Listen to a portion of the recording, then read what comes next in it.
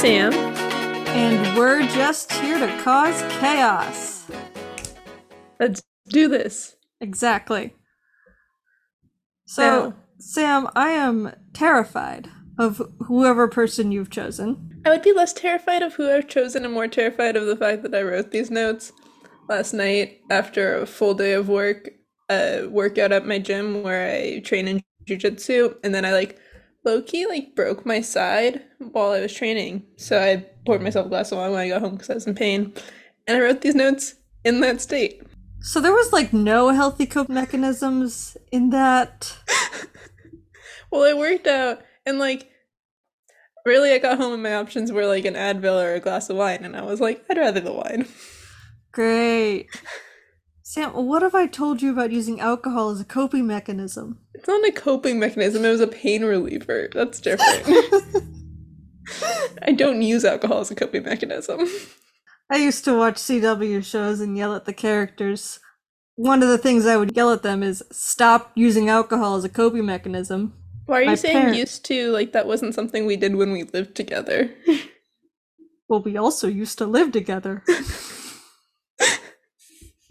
It's always present in my heart. I still do it now. That's not exactly relevant, though. So, Ellen, have you ever heard of Queen Isabella, also known as the She-Wolf of France? You know what? I don't think so. Ah, well, this is a wild story that gets to pair with some wild notes. Oh, great. So we'll start off with the beginning of her life because that's what we do. Isabella was born sometime between April 1295 and January 1296 in Paris. It's always good when we don't know the exact birth date.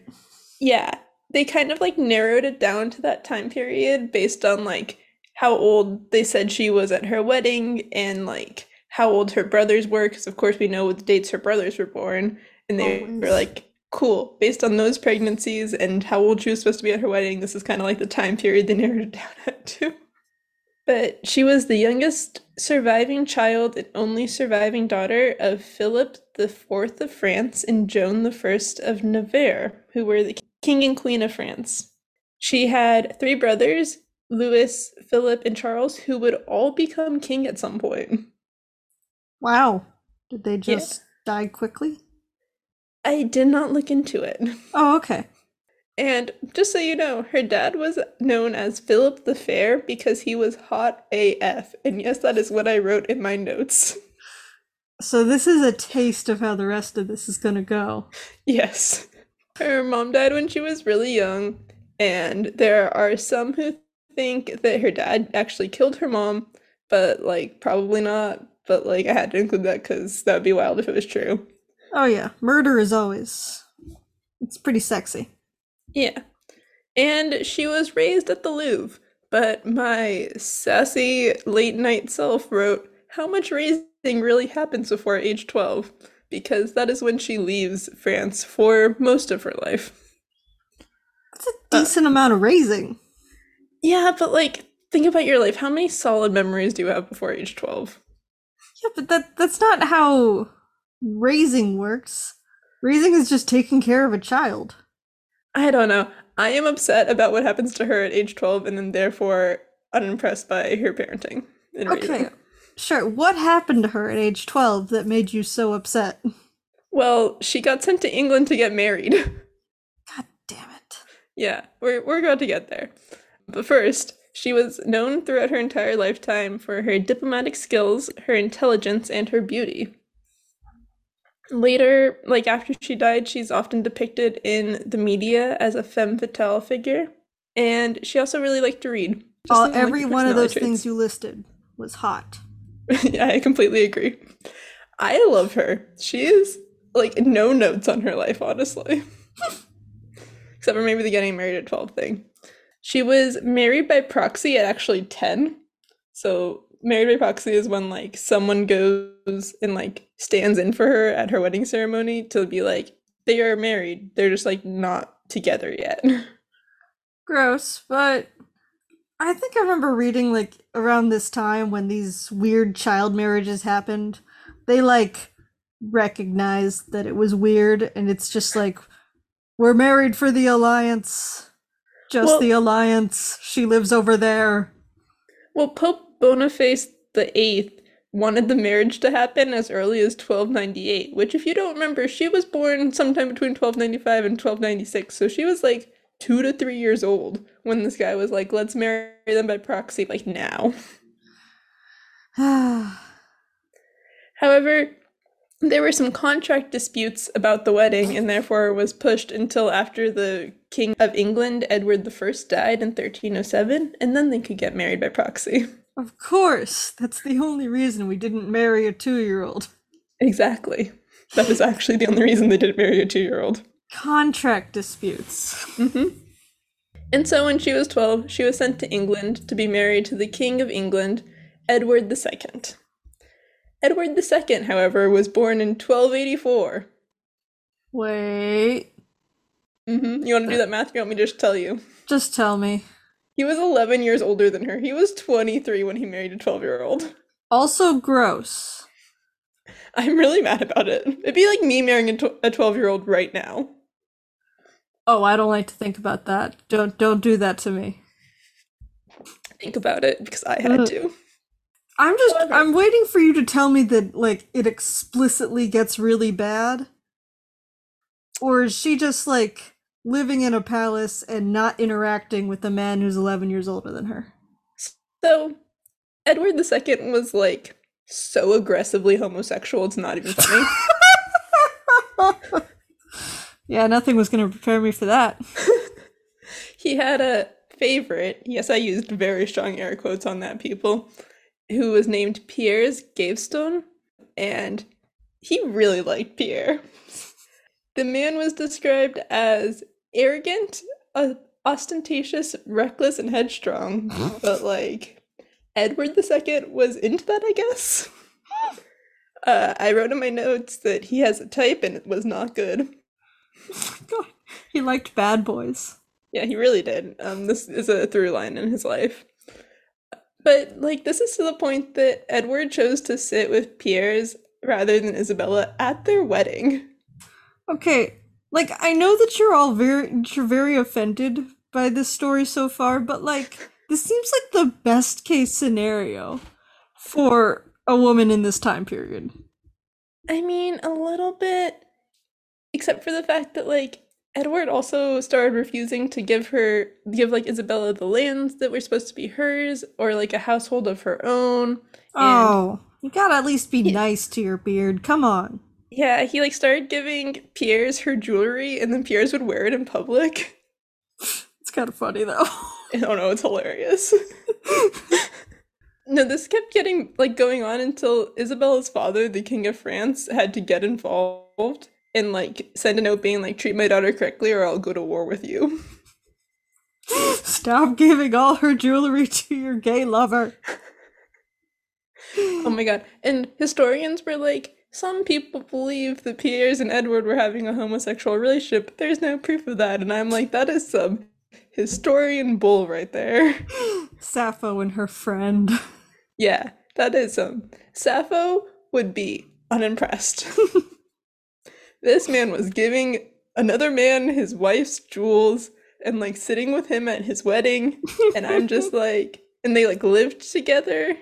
It's like, fam, we know what was going on here. Do the math.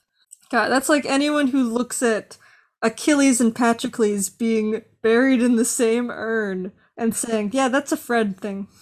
Anyone who belittles the rage of Achilles into just like a good bro moment can fight me. Their love is pure. It is so pure. And everyone should go read the Song of Achilles. It probably is my favorite book. Oh, wow. So good. I'll put it on the list. I had so many feelings. I loaned it to a friend who apparently had like never read anything about the Trojan War in her life and did not know the end was going to be tragic. And then she kind of looked at me and was like, why would you give me such a sad book? And I was like, have you not like been in the world? Like, have you not heard of the Trojan War? This is your own fault, honey. Spoilers on a 4,000-year war? Like, I can't help you if you don't know like the most basic details of the Trojan War. So, but back to Isabella because you know what? This is one of many, I'm sure, not standable husbands we're talking about because I do not stand Edward II.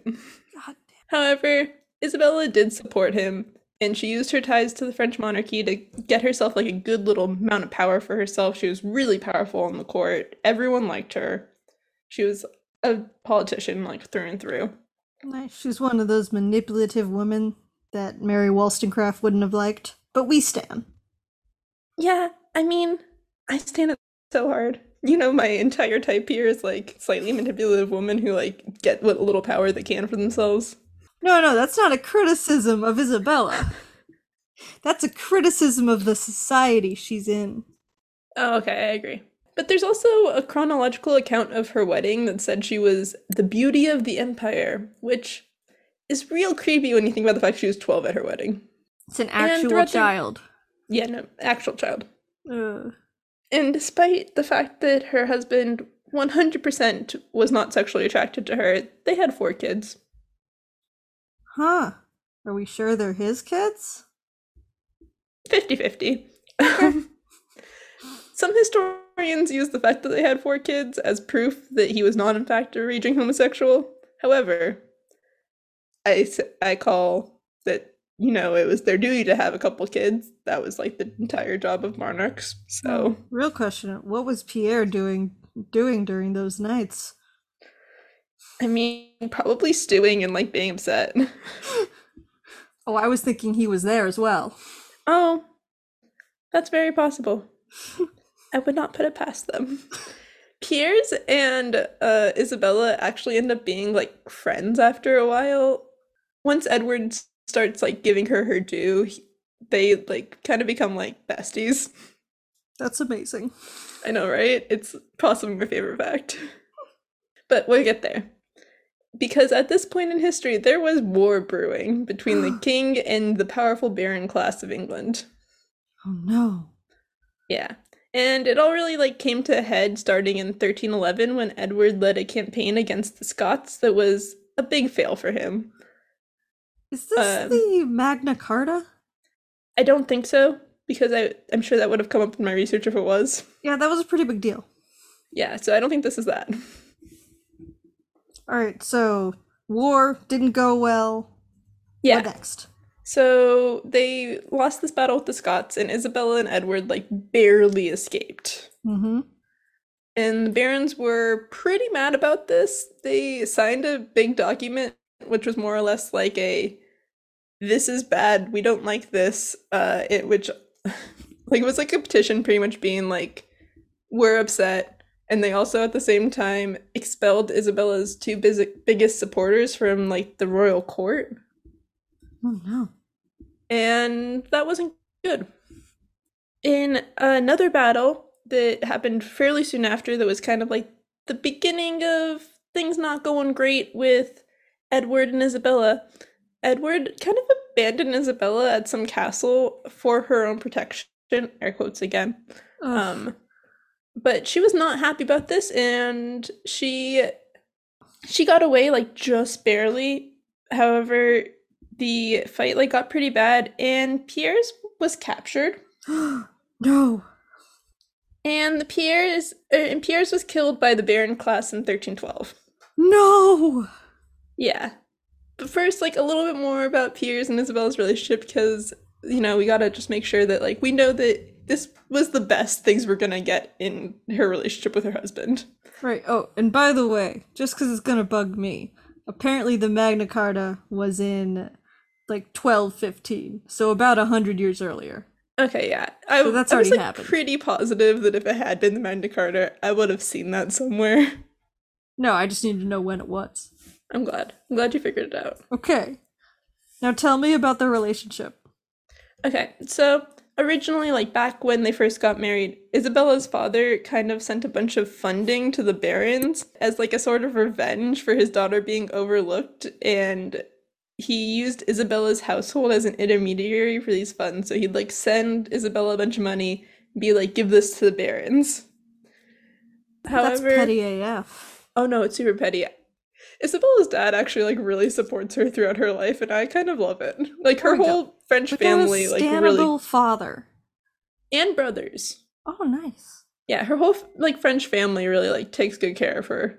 But before Pierre's death, so like in like a good bit before Pierre's death, he was exiled to Ireland for a hot minute, and while he was gone, Edward started treating Isabella right. Like he gave her money, he gave her the land she was owed, he gave her a household, he like took care of her. And so when this all started happening, her dad stopped funding the barons, which was like a good bit before Pierre died.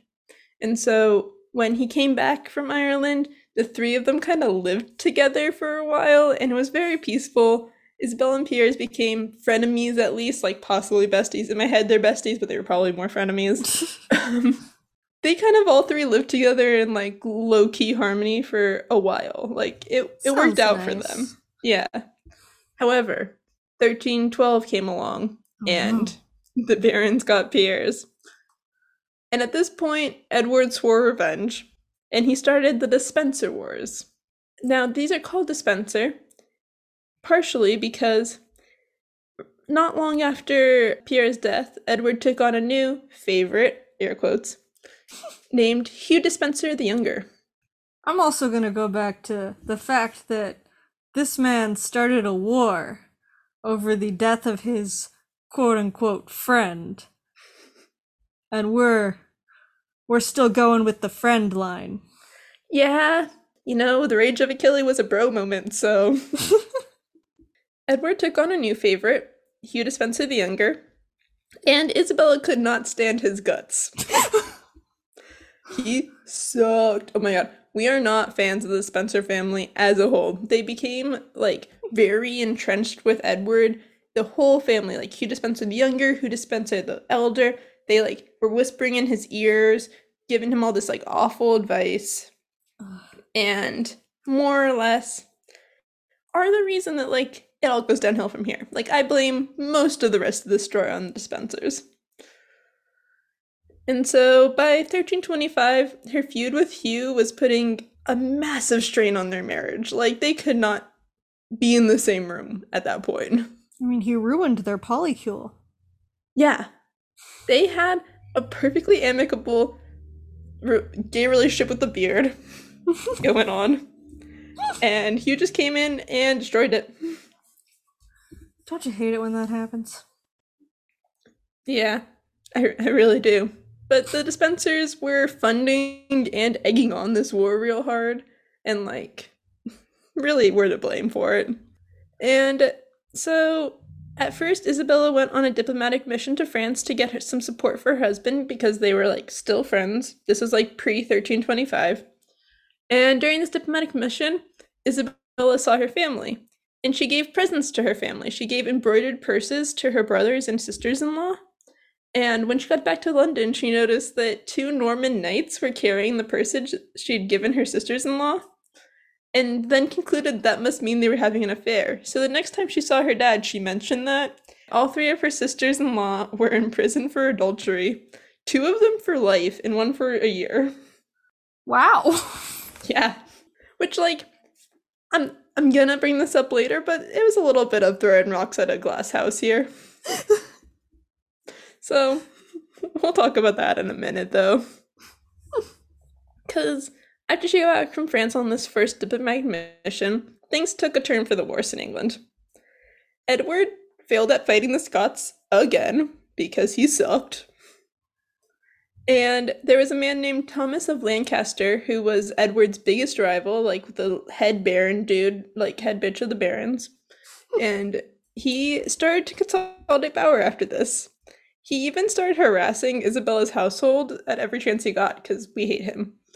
And then around the same time, the Great Famine of 1315 to 17 began all over England. And there was a dude named John Dradus who showed up in Oxford claiming to be the real Edward II and having been switched at birth, which, is an absurd claim, but people weren't happy with Edward at the time, so they were kind of into it. Wyatt, a man just showed up and said, I am the real... Yeah. This man was eventually executed, but it kind of took Edward kind of took a hit because of it. I guess that, yeah. And then at one point, some Scottish generals tried to personally capture Isabella in 1321, and they almost succeeded at York, which led her to believe that someone in her own household had betrayed her location, which, isn't good for your confidence. No, but honestly, she might have been better off with the Scots. You know, I don't necessarily disagree, but, the Scots weren't great. They don't treat her daughter right, let's put it that Okay, way. fine. But just objectively, anyone's better than the British. Fair. In the same year, 1321, the Lancasters demanded the exile of the Spencer family, or they said they would go to full-on war. And so What had they Isabella, been doing? they'd been proxy warring it so far. Oh They were my god. going to war the same way that the US is ever at war nowadays, where it's we're at war, but there's been no declaration. They were we will declare war if the Spencer family doesn't get exiled. And so Isabella publicly went to her husband and got on her knees and begged him to exile them, which he did. But then he brought them back as soon as he could because we hate God him. damn it, Edward. Yeah, no, we're done with Edward. We never started with Edward. No. I was kind of into Pierre's for a minute there, but never Edward. So yeah. Also, the Despencer War was only officially started after the Despensers returned to England in the fall of 1321, even though all the stuff that had been happening up to this point was kind of associated with it. This is when the war was declared. And officially, Isabella was helping her husband in the beginning. She even helped him get the original official declaration of war going by going to visit Lord Bottelsmere, who was a Baron supporter at his castle, because when she was refused entry, that was a slight on the royal family's honor or whatever, and so they were able to use this to justify an actual war, because yes, her not being allowed to come hang out inside their castle was a reason for war, apparently. It's so dumb. So dumb. And in the beginning of the war, Isabella had a lot of power too. She assumed the Great Seal, which is war powers in England. Don't ask me about ancient English war terms, but she had the Great Seal. And she also had complete control of the Tower of London and the Royal Chancery during the war. And I'm just going to put this here now. It will be important later. There is another family named the Mortimer family, and they were on the Baron side of the war at this point. Just keep that name in your head. Okay. Are they the bad guys? No. Okay. Again, these notes were written by a not fully there me, and therefore are a little messy. But yes, after some initial victories, Edward and the Despensers imposed harsh rules over all of England. They imprisoned and executed extended family members of the people who opposed them, which included some women and elderly people. That's just rude.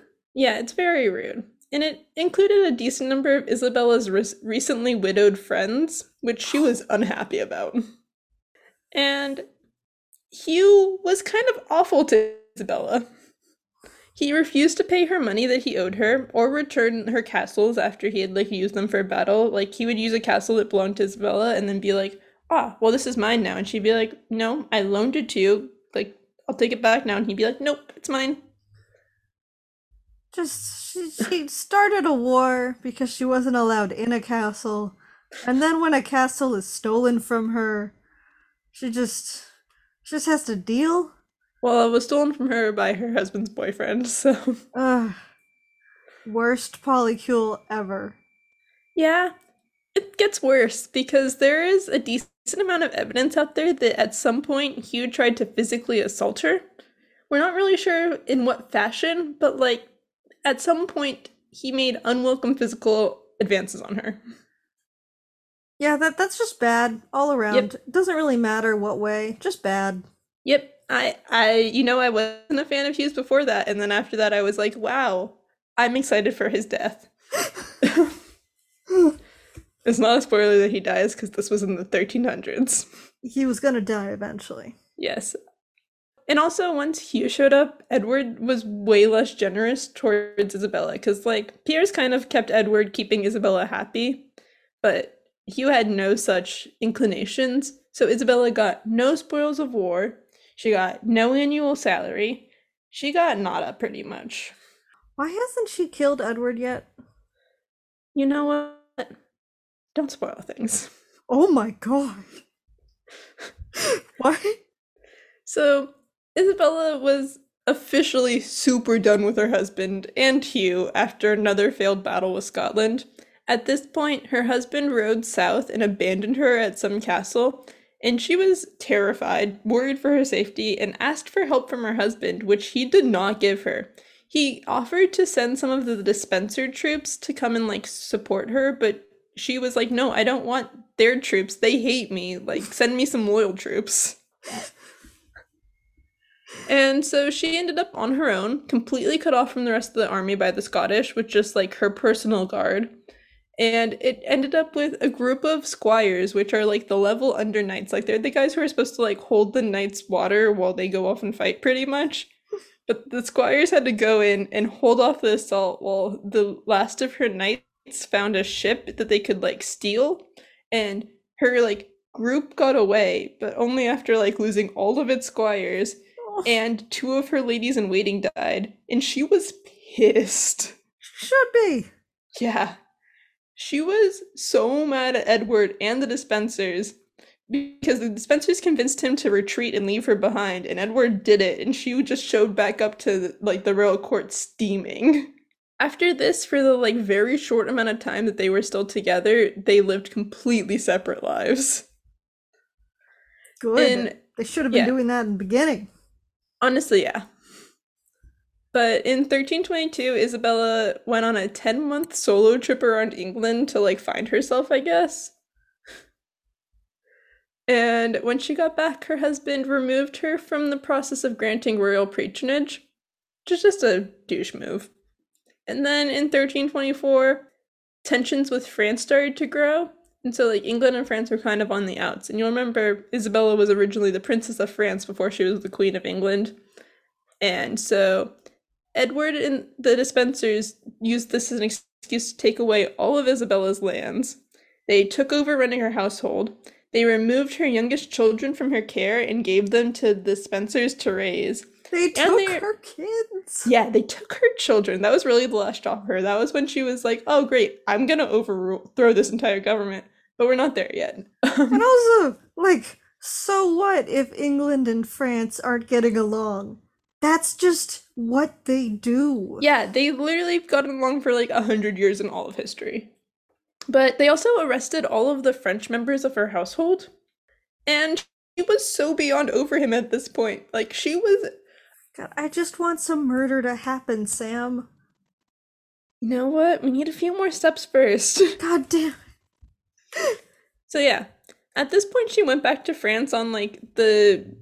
She like claimed she was going to like try and get a peace treaty together with England and France, but she showed up at her brother King Charles because this is the third brother.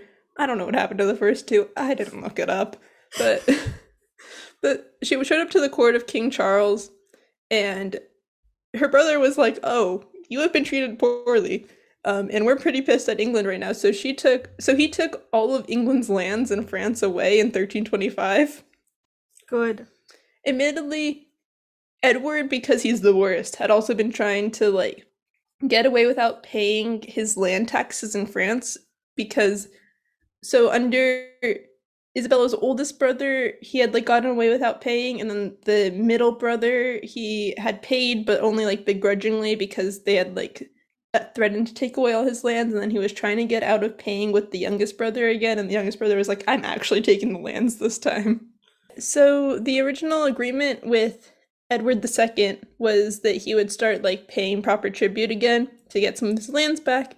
And so he sent his son Edward III, who was at this point 13, to France to like give the proper homage to the king that he was supposed to give because his father is technically a duke in France and as well as like the king of England. And Edward was too much of a bitch to go do it himself, so he sent his son. Is his son also Isabella's son? Yes. Okay. And so at this point, both Edward III and Isabella are in France, and Isabella's like, what if we just stayed? And she keeps her son in France with her, really pissing off Edward II, who kept sending letters being like, please send them home to King Charles, who was like, this is my sister. I'm not going to send her home unless she wants to go. Because he's a stand-up brother. And he also refused to give all the lands back because he was like, you've pissed off France one too many times, so we're not giving it all back. At this point, Isabella began dressing as a widow, claiming that Hugh had killed her marriage. It's so petty. It's so petty, and I'm so here for it, Ellen. I am also so here for it. Yeah, she even began to assemble a court in exile of, like, English noble people who had been exiled to France because of their disputes with the king, being like, ah, yes, my dead husband, because our marriage is dead. Come, like, follow me instead. She's like, my husband is dead. Meanwhile, he's just sending a letter saying, come back to England. It's like, I can still hear his voice sometimes. You get me. I do. You get the reference. I did. But also, while she was in France, she met a man named Roger Mortimer. You might remember the name Mortimer, because I pointed it out earlier. Yeah, he was mentioned beforehand. Call back. And Roger Mortimer was an English exile who was living in France. He had previously been imprisoned in the Tower of London, but had escaped by digging a hole in the stone wall, because old prisons are an actual joke. Cool. You know what? You probably don't know the answer, but was this, by chance, when Isabella was in charge of the Tower of England? It was. So, that sounds like a bad job. Or, as some historians claim, Isabella might have helped him escape. We are unsure about that, but in my heart, she did. What, she gave him the large poster of a woman to put over the hole?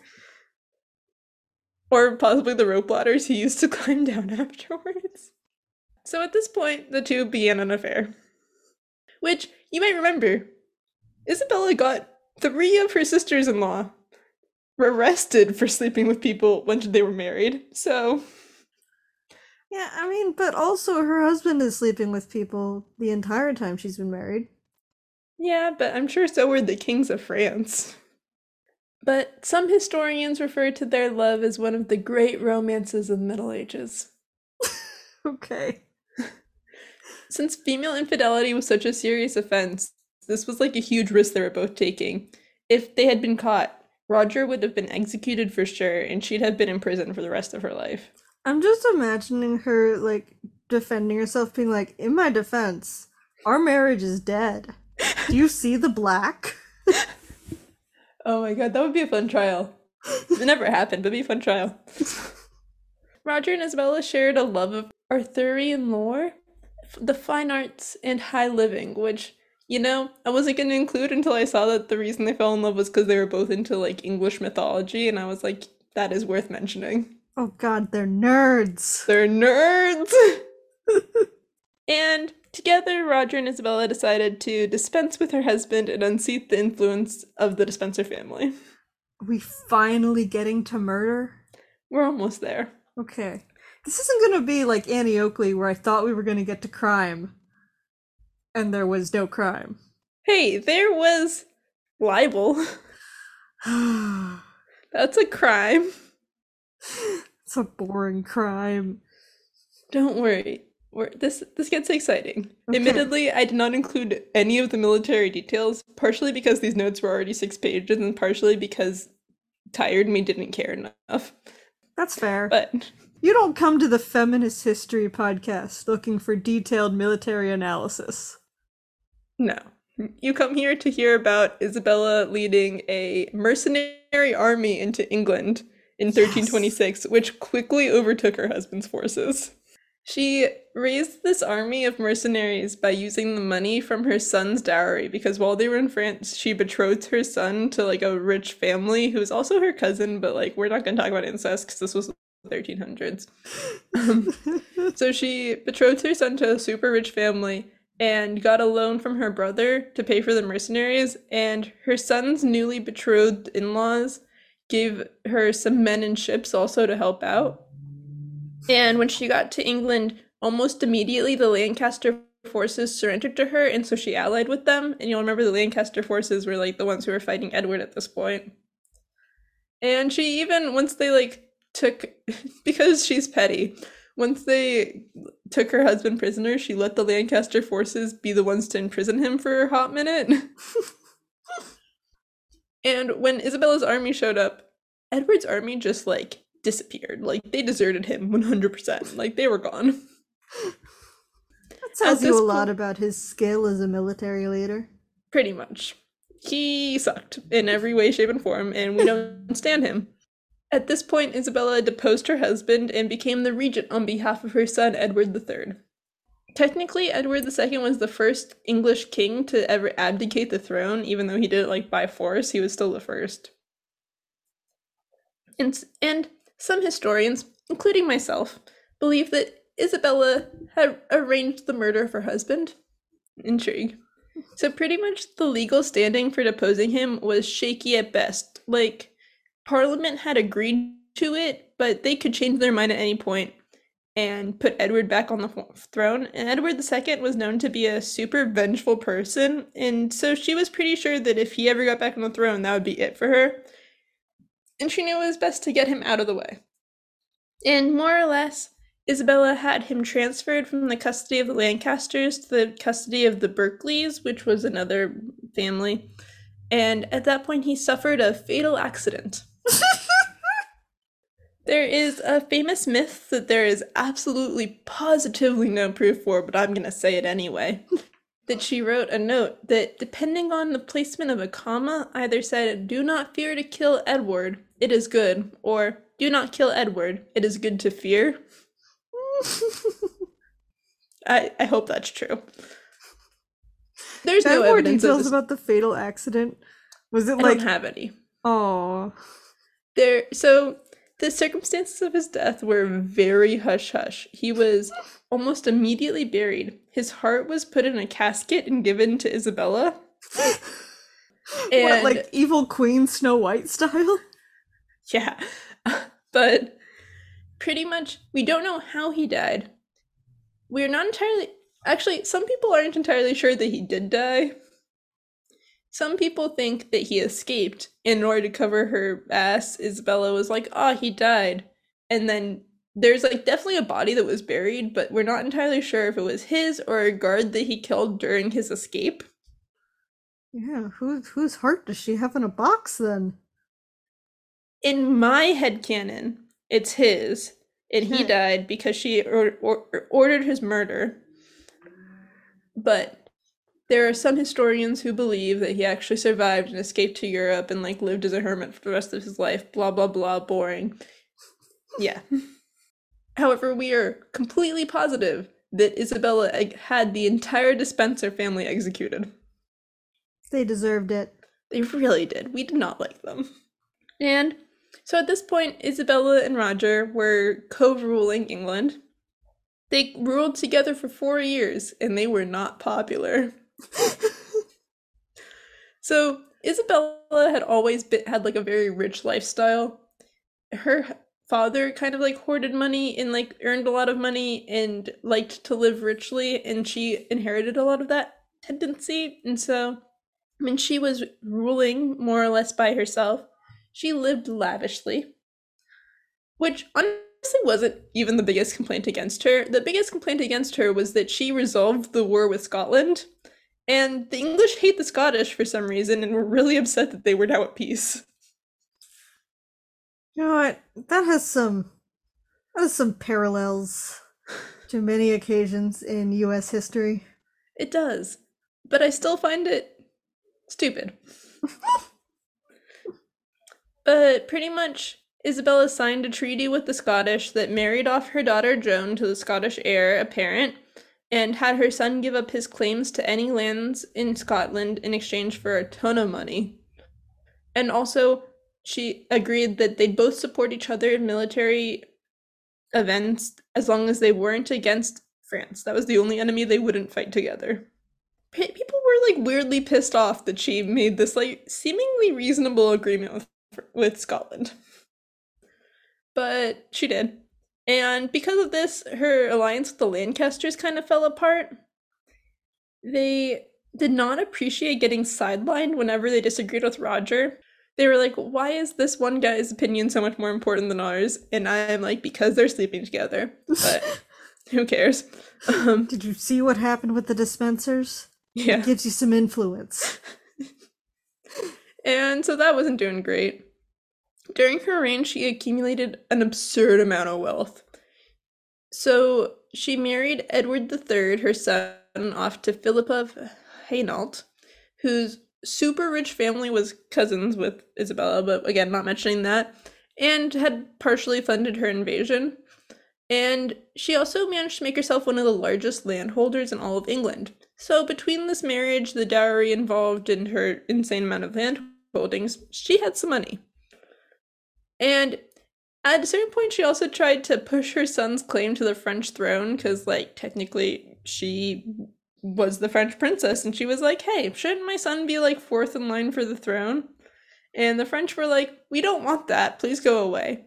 Yeah, don't push your luck there. But she ended up going to the hostile neighbors of France, such as the Castilians, and being like, hey, wouldn't it be cool if my son was the king? And even offered to marry off her younger son John to a Castilian princess. But, like, nothing really ever came of that, because her reign was cut short not long after. However, you're really, like, kicking a gift horse in the mouth here.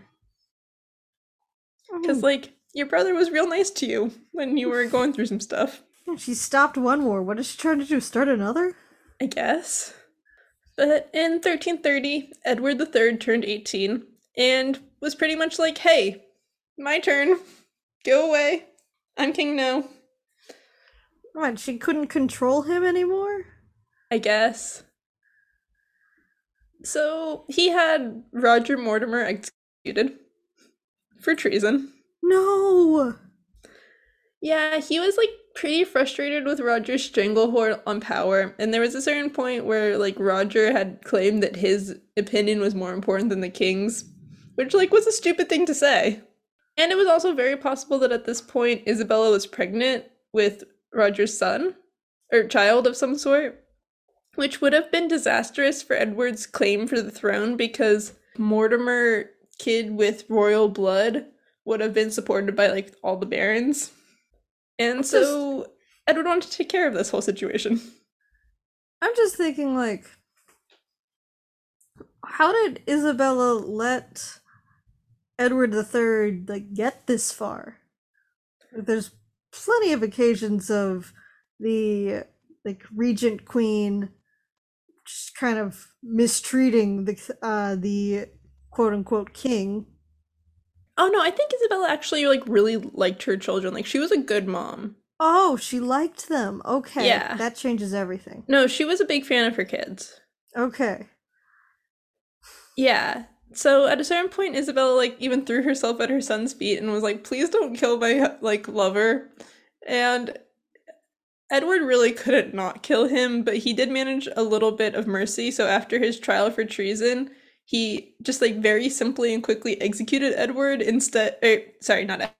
executed Roger instead of what the actual sentence for treason was, which is being drawn and quartered. Oh God. So, you know, he tried to show a little bit of mercy for his mom, I guess. He put his mom under house arrest for 2 years because, like, for show and whatnot, but he also made sure that she was portrayed as an innocent bystander in the whole situation, like, woman being manipulated by a stronger man, being told what to do so he could get power, blah, blah, blah, like, the whole story we always see. At least he seems to like his mom, I guess. I mean, yeah, he protected her, but I'm also like, she did this. She made these choices for herself, you know? But after her house arrest, she lived very comfortably. She had like a castle, she had a household, like she was fine. She still had all. What happened to this supposed baby? We don't know. Okay.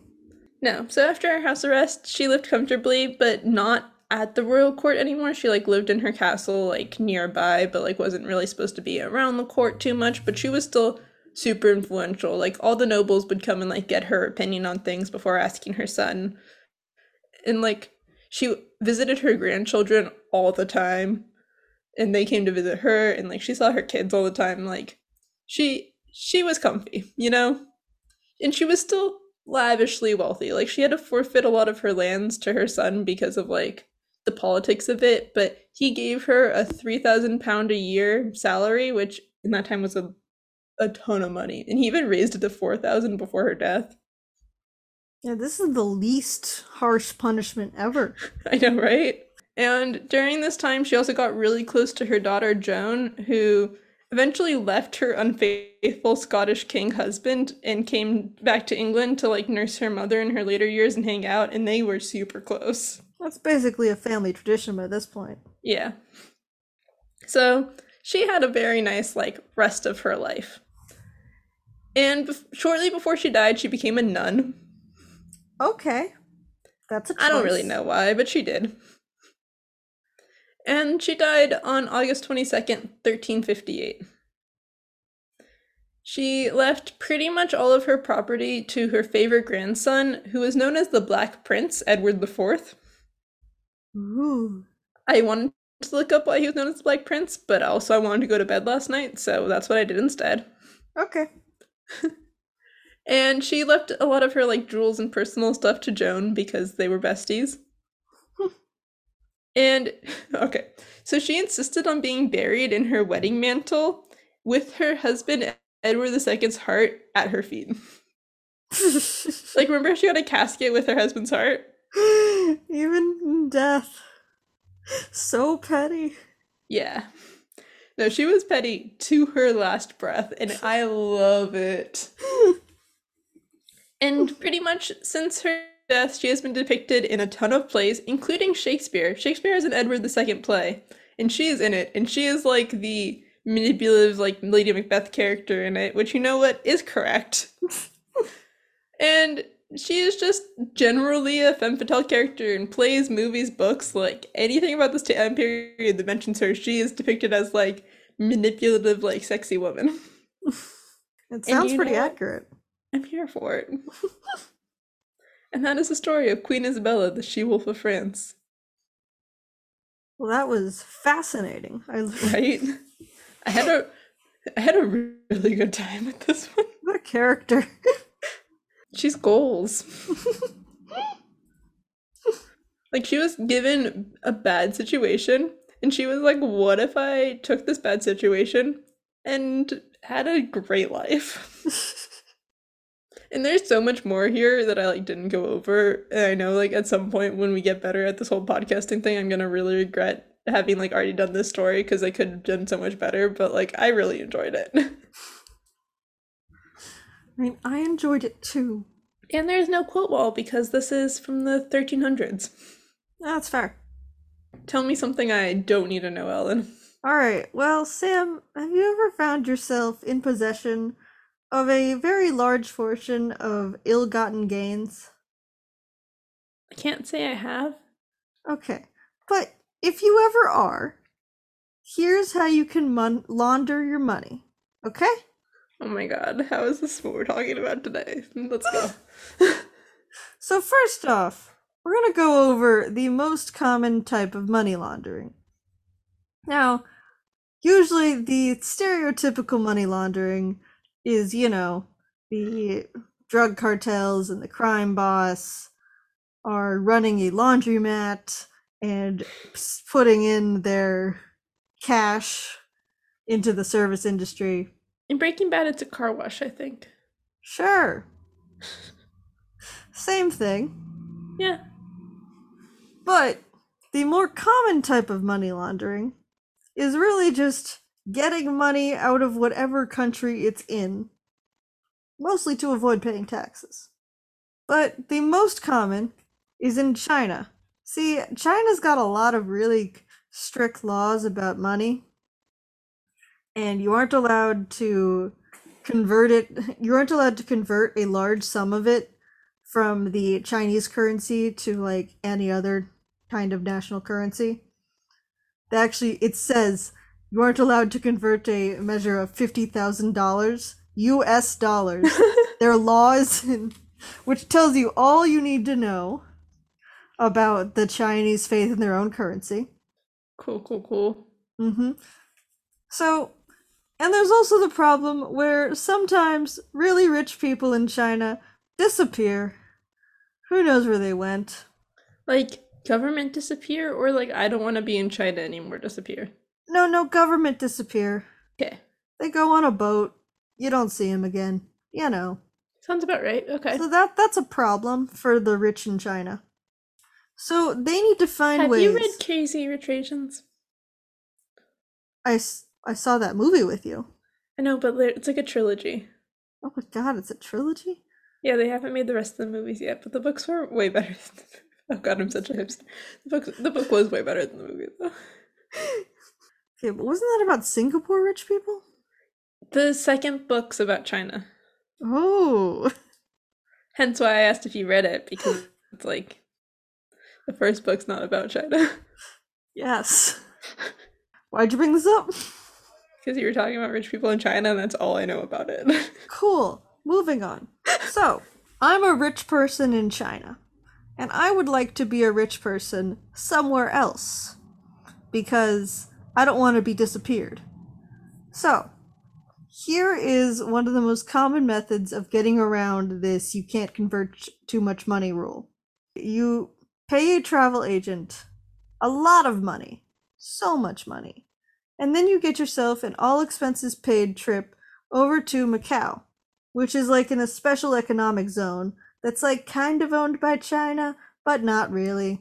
Oh, it's like the Las Vegas of China, right? It is Las Vegas of China. It is the capital of gambling in the world. It's the home of sin. Yes, and Las Vegas comes in like a distant second. You go over there and you get your trip and you get yourself like $1 million worth of poker chips. And then you play around with a little bit of gambling, play some hands. And then you take your more or less million poker chips, cash them out, and they're like, oh, what currency do you want it in?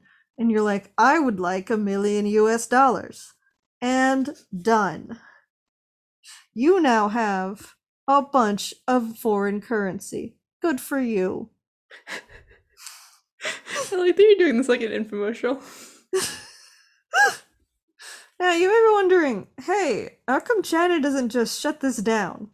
Well, China's been like doing their best to convince all of the little territories around it to join them. Like, we all know the whole thing with Hong Kong. And Taiwan. Yeah, and Taiwan's even more complicated. But with Macau, gambling is like their main industry. So if they came in and like regulated and or like destroyed any bit of it, then Hong Kong and Taiwan would be like, yeah, this is it. Time for a whole protest upheaval. We're out. I'm sure Macau would also be like, I think we're out too. I don't think they would like that either. No. So China kind of has to play nice with this. But they have made it harder. But you can still do the same thing by just going to Las Vegas. So, not that much harder. Okay.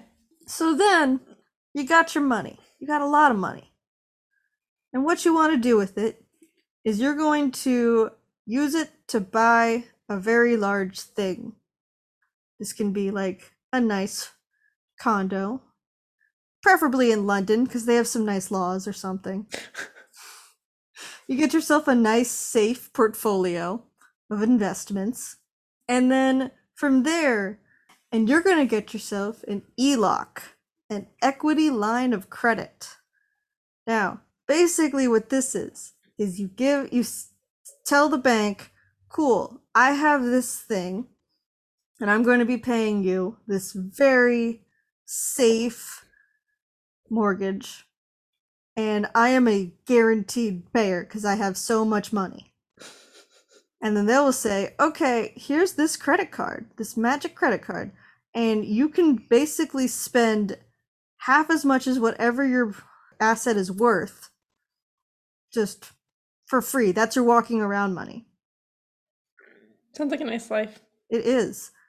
So let's say you bought something that's worth $100 million. They'll give you the equity line of credit for like $50 million. You can use that $50 million to buy something else, and then you can put that on the bank portfolio, and then you can have like $25 million in your ELOC, and it just keeps going. Now, let's say you want to do something more complicated. There's a couple other ways that we can do our nice little money laundering. One is as we mentioned before, the cash intensive businesses, where basically the businesses work in a lot of cash, and usually they are some kind of service industry. The quality is subjective. It doesn't matter how much things cost because there's very little overhead. A couple examples are the laundromat, hence the name money laundering, car washes like in Breaking Bad, apparently arcades, so that's fun. Ooh, that's a good one. I know. If I ever need to launder money, I'm doing an arcade. Cool. You do that. I will. Probably not, because I don't live that lifestyle, but like in my head I will. Okay. I could Breaking Bad it. I'm gonna be a professor. What would you Breaking Bad? I mean, Breaking Bad, the entire concept is like a chemistry professor makes drugs and sells them. Okay, I get that, but like, you're not a chemistry professor. You don't know that? What are you're gonna be like a mob doctor? Like specialize in treating rare forms of cancer for only the top of the mafia? I mean, mafia bosses can still get breast cancer. Yes. Okay. With this, there's three main steps. Placement, get the money in there. Layering, mix it up with the clean money. And then integration, where you just start spending it and you live your happy life with your new ill-gotten gains. But there's a couple other ways to do this. We can also do it's called trade-based laundering, which the quintessential example is the art market. Okay? So art is very subjective. So it's only worth what we decide it's worth. That's what they do in Crazy Rich Asians. Sounds about right. If you read the sequel, which there are multiple sequels and I've read all of them. The easily identifiable example, and this is arguably not money laundering per se, but, tax dodging. The banana that was taped to the wall for like a couple $1,000s. Yes, exactly. So basically, you hire an artist to paint something, anything, and then you buy it, and then through a series of auction house, art dealer shenanigans, it gets itself on the auction block, and then you bid on it yourself, not actually as yourself, through your lawyer or a proxy or somebody else, so it's not glaringly obvious, but we all know what's happening.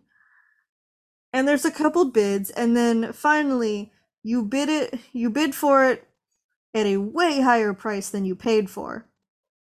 Now, all you've achieved is you have gotten yourself the same painting that you already had, but now it's supposedly worth more, but no one would buy it at that price because you did that yourself. But let's say the government, which, provided you with this nice platform of infrastructure with which to gain all this money, wants you to pay taxes and actually contribute to the society you live in. How dare they? I know. So you take your overly inflated art piece and you donate it to a museum, and suddenly you have got a $20 million tax credit. Done. So that's one of the ways they do this. Art is also very popular for the mega rich because it's easy to store, its value doesn't depreciate over time. If anything, it usually appreciates. And it's pretty recognizable. You can show it off to your rich friends. So, all And good I'll be things. like snoodily like, oh yes, this piece shows the blue era or whatever. Exactly. There's even like a subset of really expensive watches, like above like Rolex, like we're talking better than that, like $3 Like what million. Doctor Strange had. Sure, yeah. Like we're talking like $10 million watches. And the idea is that not only is this still something small, something you can show off to your rich friends, something you can keep on you, but if let's say you have to escape China because they're about to disappear you have about $10 million right on your wrist. So that's a nice security, even if we don't have evidence of this actually happening. You know, how much do you think my bitch tits painting would like go for an auction? I It's proudly displayed on my wall.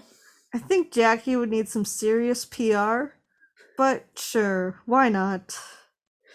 For context, my friend Jackie made me a triptych of just like beautiful paintings with curse words on top, two of which got possibly ruined or possibly Ellen has them. I'm not entirely sure. Oh, I have The the other two.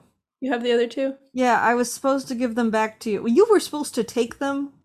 I know. Are they still stuck together? No, they're currently on my wall. Cool. That means that we have something that connects us. Pretty much what happened was I had command strips on the back, and the sticky part got caught in a move at some point, and I didn't know how to take them apart, so I left them with Ellen when I moved away from Georgia, and then never took them back when she got them apart eventually. So now I have one on my wall here, and Ellen has two on her wall there. Yes, I am now the proud owner of a painting that says douche canoe. And cum bucket. Oh, great. That's what the other one says, right? It is And I've got bitch tits. cool. And you know what? Everyone who comes into my bedroom comments on it. It's Good? a nice painting. My friend Taylor said that it goes really well with my bedspread. And I think it would go for a lot in an art auction if I ever wanted to launder a bunch of money. Okay. Let's see. Other fun facts. Money laundering wasn't actually illegal till 1986. Before then, if you wanted to arrest someone, you had to get them on like tax evasion. That's what happened to Al Capone. I was literally just about to say that. Of course, he's the quintessential example. But now the government can just be like, yeah, that seems sketchy, and look into your financial records, which like invades privacy laws a little bit, but at the same time, you know, the mega rich are the ones who are committing these crimes. So, like, you don't have a lot of pity. None at all, actually. If you have enough money that you can buy millions of dollars worth of art and then through a convoluted series of events use that art to avoid paying taxes, I have no pity for you. Oh, there's a couple other things people do. Setting up fake charities and then making themselves a employee on the board of directors in that charity. Donald Trump. Yes, and then giving themselves an insane salary, taking your money and putting it in a offshore tax haven. Cayman Cayman Islands. Island. What? I said Cayman Islands as you were saying it because I'm Yeah. awful. Yes, Cayman Islands. Very big. Apparently, there's like one 5-story building that is supposedly the headquarters of over 200 businesses. Yeah, so just think about that for a little bit. You know what I'd rather think about? The grilled cheese I'm about to make myself for dinner.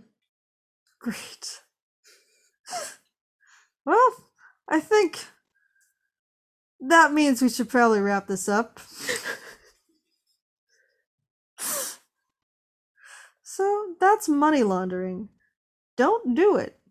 But if you do it Be right. smart about it. Exactly. So Oh, yeah, would you like some examples? always. Well, the Charterhouse Bank in Kenya apparently was the bank was being used for money laundering on multiple accounts that just didn't have any customer information. And this was about $1.5 billion before the scam was uncovered.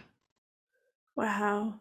There's That's like too much concentrated wealth in this world. so many of these examples were banks. I mean, Oh, yeah, this is they have depressing. all the money. Like, I knew that it was mostly banks and not like drug cartels, and yet through the research, ooh, Fortnite had a scandal. Tell me. Yes, in 2018, the cybersecurity six skill posed as customers, and then they discovered that stolen credit card details could be used to purchase the Fortnite's in-game currency, which are V-Bucks.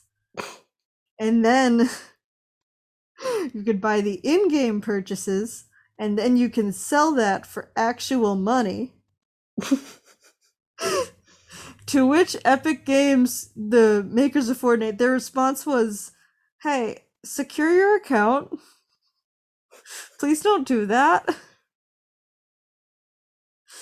Wait, Epic Games, why do I know that? Because they made Fortnite.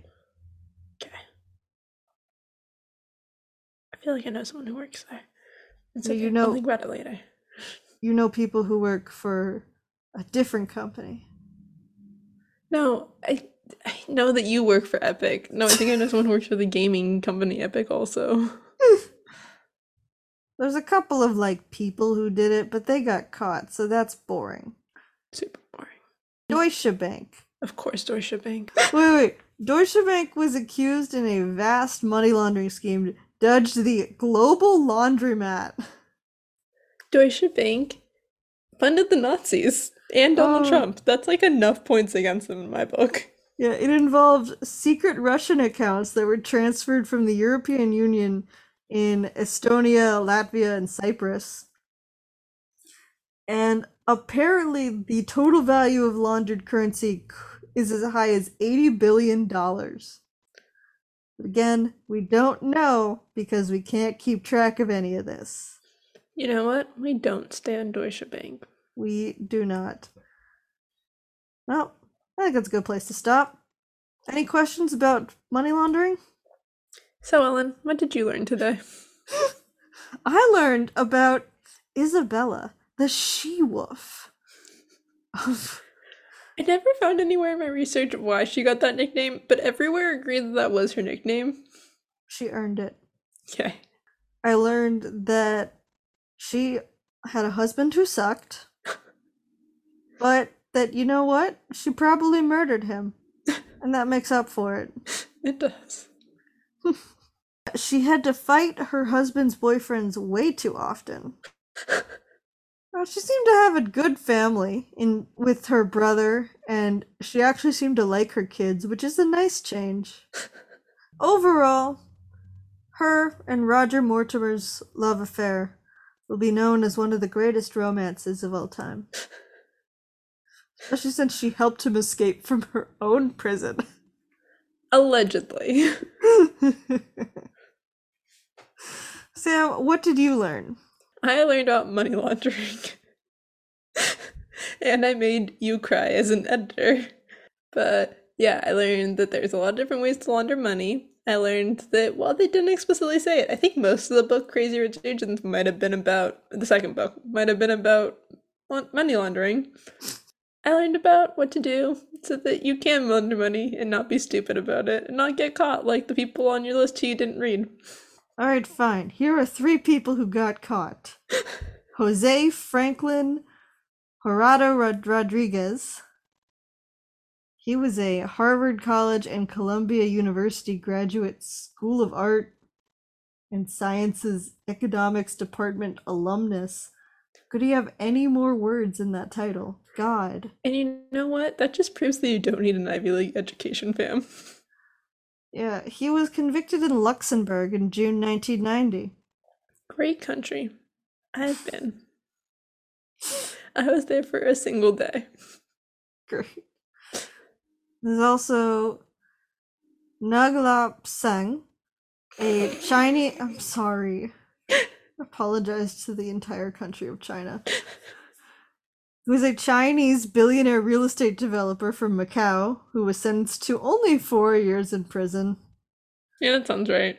Yep. But look, China and Macau, those two places I mentioned earlier. Wow.